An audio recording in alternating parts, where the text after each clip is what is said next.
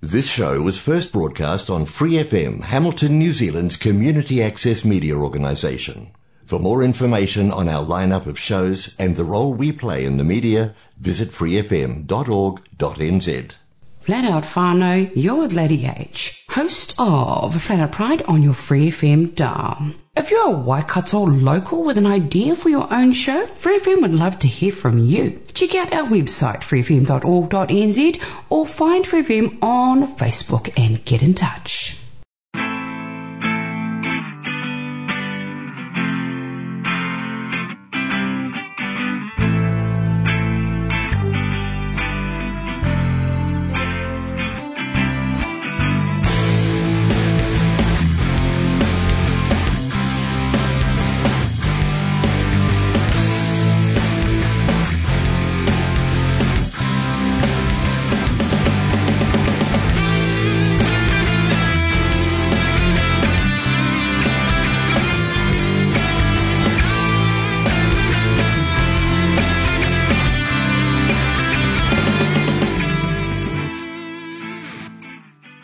Kia ora te whānau, ko Bevan Morgan aho, and you are listening to Offspring, a podcast all about the anxieties of a parenting journey.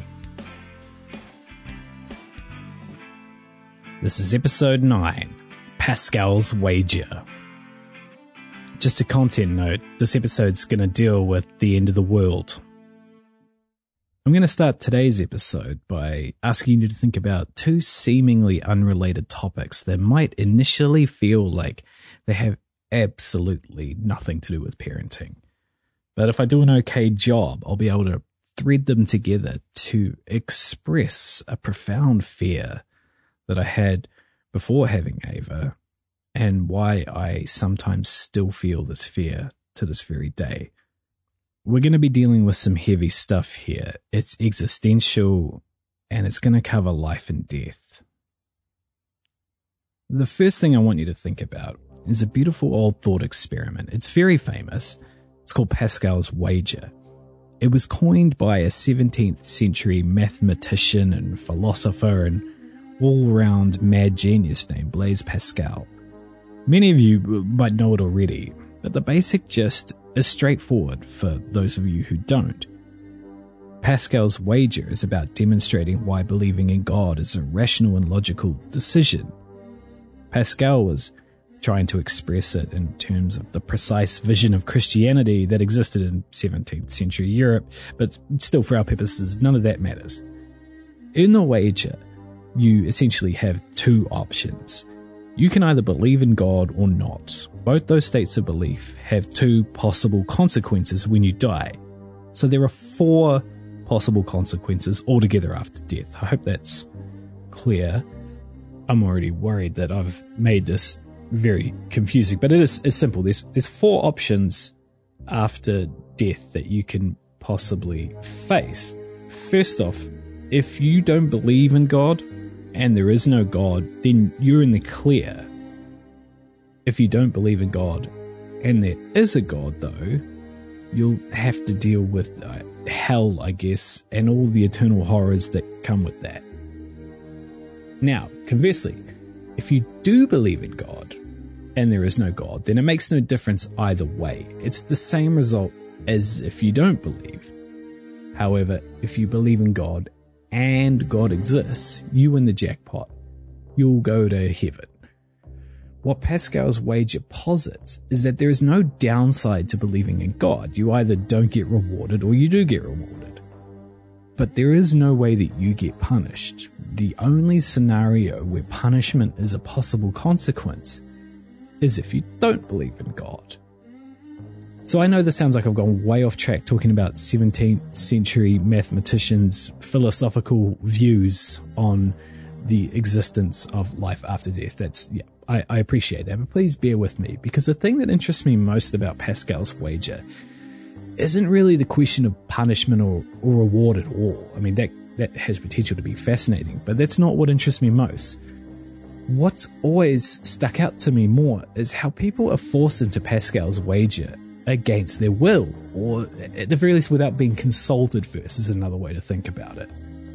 Ultimately, you can only choose to believe in God if someone introduces you to the concept of God and a belief structure. Suppose you're just living your life and the idea of a loving and vengeful God has never existed in your thoughts. In that case, you literally cannot choose whether or not to believe. Logically, God shouldn't be able to punish you or reward you. So you'll definitely miss out on being rewarded when you die, which might be sad. But you'll also definitely not be punished. The moment someone does introduce you to the concept, though, you've got skin in the game. You can't unmake that knowledge. That knowledge cannot unexist. You can try to metaphorically kill it or pretend that it's not there, but that action is a decision in itself. You are in the wager whether or not you want to be, and now you've made your bed. And this happens to nearly every person because almost all societies have some sort of theistic philosophy, and to me it's kind of unfair that the fate of your eternal existence essentially comes down to whether or not someone introduces you to the concept of God. It's a bit unjust that you can do nothing to avoid placing a bet from that moment on. I don't know about you, but I would have rather never known about this possibility. Not knowing would mean that I'm not part of the wager at all. And while I'd have no chance of being rewarded in death, it would also mean that I have no chance of being punished. And honestly, that sounds pretty nice to me. But that knowledge is there now. As I say, it can't unexist. And I'm in the wager, regardless of how I feel.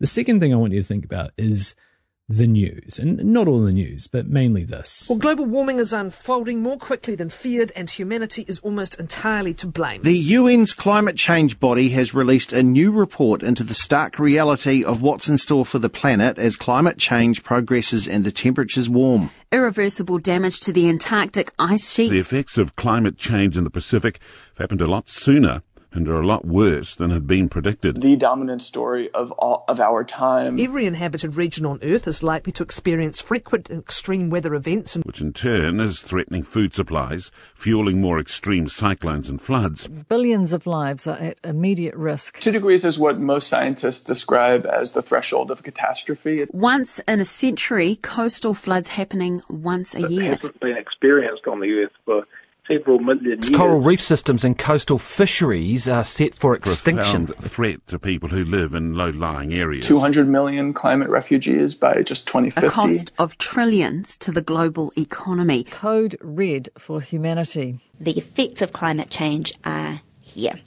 A few months ago, the Intergovernmental Panel on Climate Change released its 6th assessment report regarding the state of our planet under climate change. As you just heard, the results were bleak. The IPCC is the arm of the United Nations that does nothing but study climate change and release reports around it. That's their thing. It's solely what they exist to do. It's their wheelhouse. And the assessment reports are a big deal because they're not released that often. The last one was released in 2014. And the first was in 1990. So there have only been 6 in 31 years. With each subsequent report, findings have become more disheartening and horrifying. This one was the worst, though. The Washington Post summarized the report into a handful of key findings. First, it is unequivocal that human influence has warmed the atmosphere, ocean, and land. What's interesting about this is it's the first time that the language has been this firm. By the very nature of the scientific process, there's always a little bit of wiggle room, as you can't usually speak in definites. But the panel was so overwhelmingly confident that for the first time, they've actually removed from their language any possibility, however remote, of climate change being caused by natural phenomena. Secondly, the last decade was more likely than not warmer than any multi-centennial period after the last interglacial, and that was roughly 125,000 years ago. That's just a lot of words to say it was hotter in the past 10 years than at any time in the preceding 125,000. Thirdly, even if we hit the lowest emissions scenario estimates, there will be at least 1 degree Celsius of warming compared to 1850 to 1900 levels, and that'll persist for centuries. There's actually no going back. Fourth, human-induced climate change is already affecting many weather and climate extremes in every region across the globe. 5, and this is a real mouthful, with further global warming, every region is projected to increasingly experience concurrent and multiple changes in climatic impact drivers. So basically, you're not just going to have one bad thing happen at a time, you're going to have several. And 6, global warming of 1.5 degrees Celsius and 2 degrees Celsius will be exceeded during the 21st century unless deep reductions in carbon dioxide and other greenhouse gas emissions occur in the coming decades. And that all sounds kind of boring. That still sounds kind of formal, but that's just the nature of academia, I suppose. That's all about as dramatic as a panel like this can make their writings. To put it another way, what those findings mean is that even under the most utopian, best case dream scenarios, like impossible scenarios, where we could flip a switch tomorrow and everything just changes, we will still have increased temperatures, and some of which will take centuries to reverse. And I think we need a second to try and comprehend that. Our impact on the planet has been so profound that even if we solve the problem now, which we can't, the Earth would still need centuries to undo what we've done so far, just in the span of time since the Industrial Revolution started. But we don't actually need to engage with utopian scenarios to see how grim things are for our kids and grandkids. The entire foundation of the Paris Accords revolves around preventing warming from going beyond certain thresholds, such as 1.5 degrees or 2 degrees Celsius. But those temperatures aren't where we get saved. 2 degrees Celsius is the rise that scientists and policymakers have identified as a, quote, red line if the planet is to avoid catastrophic and irreversible consequences. And to make things worse, experts have repeatedly pointed out that the acceleration and outcomes seen if the temperature rises from 1.5 degrees Celsius to 2 degrees Celsius is extraordinary. It's almost like an exponential increase. So far, global temperatures have climbed to 1.2 degrees Celsius above those pre-industrial levels. So we're only like 0.3 of a degree away from being in real trouble regardless, because once we hit 1.5, it's like a downhill slide to 2 degrees. We don't have the same amount of time that it would have been between 1 and 1.5 degrees. If we keep going the way we are, it doesn't really bear thinking about. At our current trajectory, not only are we going to surpass the 1.5 degree and 2 degree levels, we'll pass 4 degrees. So if 2 degrees is the red line for the planet, then at least I can't begin to truly comprehend the speed and scale of destruction we'd see at something like 4 degrees Celsius.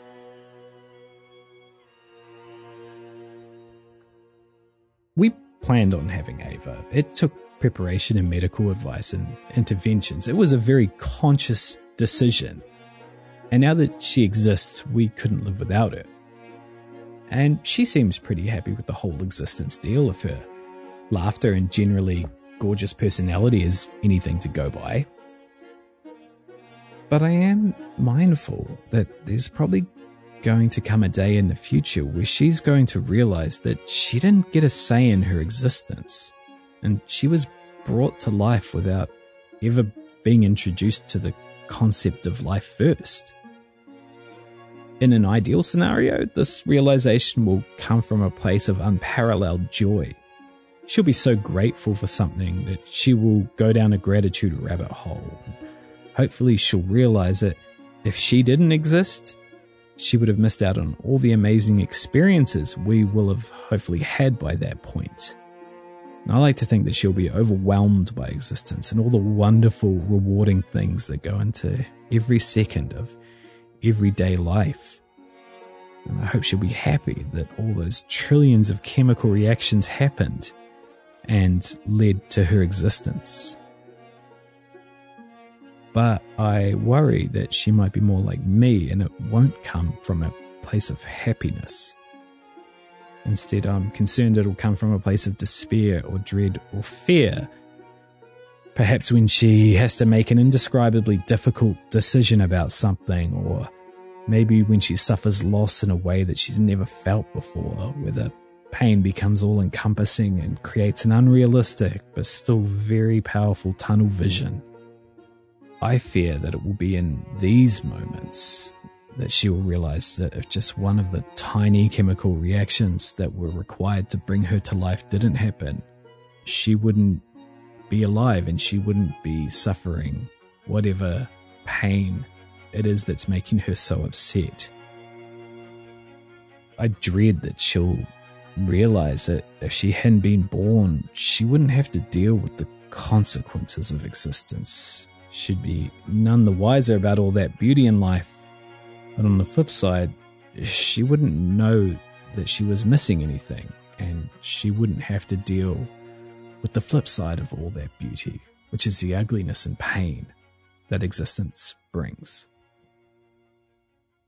Ultimately, once you create a life, that can't be undone. We all die, but dying isn't the same as never existing. Dying brings a lot of other existential questions and all the baggage that comes with those. For a start, Pascal's wager. The truth is, though, if we were never born, we would miss out on all the good things in life, but we wouldn't know any better. And then we would miss out on all the bad stuff too. Ultimately, as bleak as this sounds, never being born would be easy. In fact, it wouldn't even be easy. It would be nothing. It would be literally nothing. I'm nervous talking about this because when I've broached these questions with people in the past, they've looked at me like I was crazy or that I was talking about wanting to die, and they've implied or downright stated that there is something wrong with me for questioning whether or not it's fair to put existence onto others, because life is a gift. And I'm not saying that it's not. In all honesty, years ago, if you came up to me and offered me a chance to opt out of the life wager, like to have not existed, I might have taken it. And that wasn't me wanting to commit suicide. I was thankfully never at that darker place. But if someone could have guaranteed that I was never born, so no one ever knew me and it made no difference to anyone else, I probably would have accepted. Today, I'm certain that I wouldn't turn down the opportunity of existence. I'm willing to take that bet with hindsight and experience. But we don't get that opportunity, and that's what I get stuck on. Particularly when we move from the philosophical out into the real world. Because frankly, there isn't a lot to be hopeful for right now. I mentioned that I worried her realization about existence might come from a sad place, and I deliberately left out a pretty great example of what might trigger this realization, though, because I struggle to think about it without feeling guilt, fear, anxiety, loss, dread, and about 1,000 other negative emotions. As we live our lives right now, we are facing a cataclysmic event that as a global population, we're not really doing a heck of a lot about outside of making tweaks to our consumer habits, I suppose.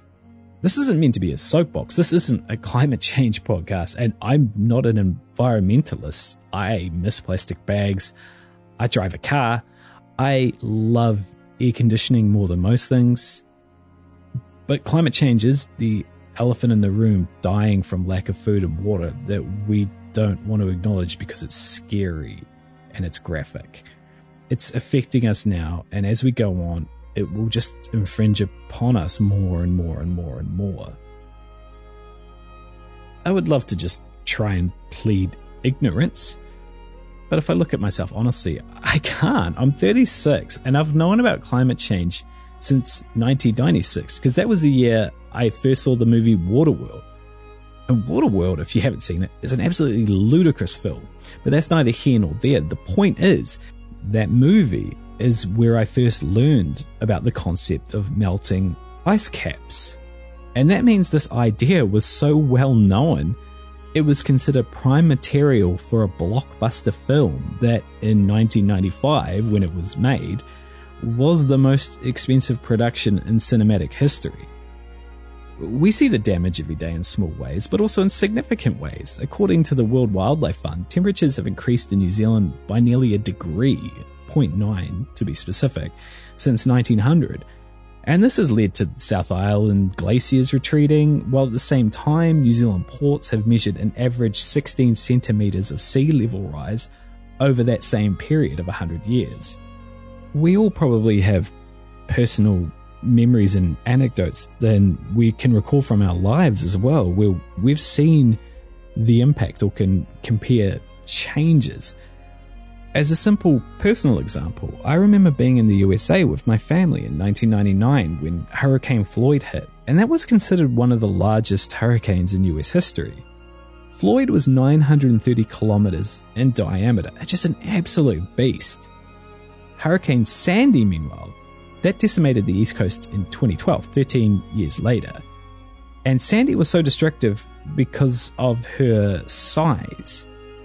She was 1,800 kilometers in diameter. And we're going to see so much damage throughout our lives because of climate change, because it's real and it's happening. And realistically, do any of you feel any slight sense of hope that it can be turned around? I'm absolutely terrified. Not for myself, I've had a good life. But I'm terrified of what Ava is going to experience. I'm frightened that one day she'll ask me why, if we knew the world was burning, we thought it would be a good idea to bring her into it without her being able to choose. And I won't have a good reason to give her other than we wanted her in our lives before we even knew her, and when we had her, she made us realize that we were incomplete before she arrived. I can't go back in time, and I can't board the magic school bus and go visit her and give her the option of accepting life. I can't sit and explain to her that if she wants to join us, she'll be entering a world experiencing a rapid environmental decline that a lot of people are just kind of ignoring. I can't inform her that change is probably a delusion because we also live in a world with unfettered capitalism, which is an ideology that by design clashes against the very concept of long-term sustainability. It's just antithetical to the very notion of continual growth that capitalism is built upon. We are, in most conceivable scenarios, in a lot of trouble. Her life is in the hands of the world, I guess. And even if there is a change, she's still going to be a witness to ever-increasing levels of global trauma and devastation. I'm so grateful to have her in our lives, and I wouldn't want it any other way. I really hope that we turn the ship around and that we get to give her a full life full of love, gratitude, and wonderful experiences that she deserves. But with my vulnerability cap on right now, I can't tell you if I think it was fair or not for us to bring her into existence. I hope she doesn't hate us when she's older, if the worst case scenarios are the ones that become our reality. Just like the sea, I don't know where to go. Through dirt and shadow I grow. I'm reaching light through the struggle. Just like the sea, I'm chasing the wonder. I unravel myself, all in slow motion.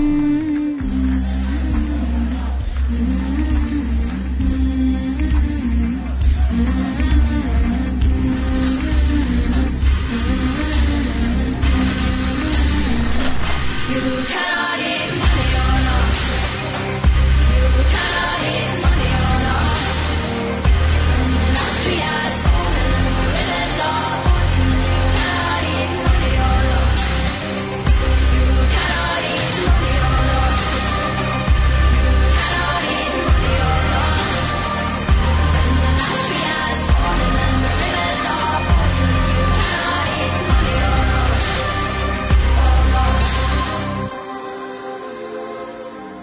suffocate me, so my tears can be rain. I will water the ground where I stand, so the flowers can grow back again. 'Cause just like the sea, everything wants to land. We are burning our fingers, but we learn and forget.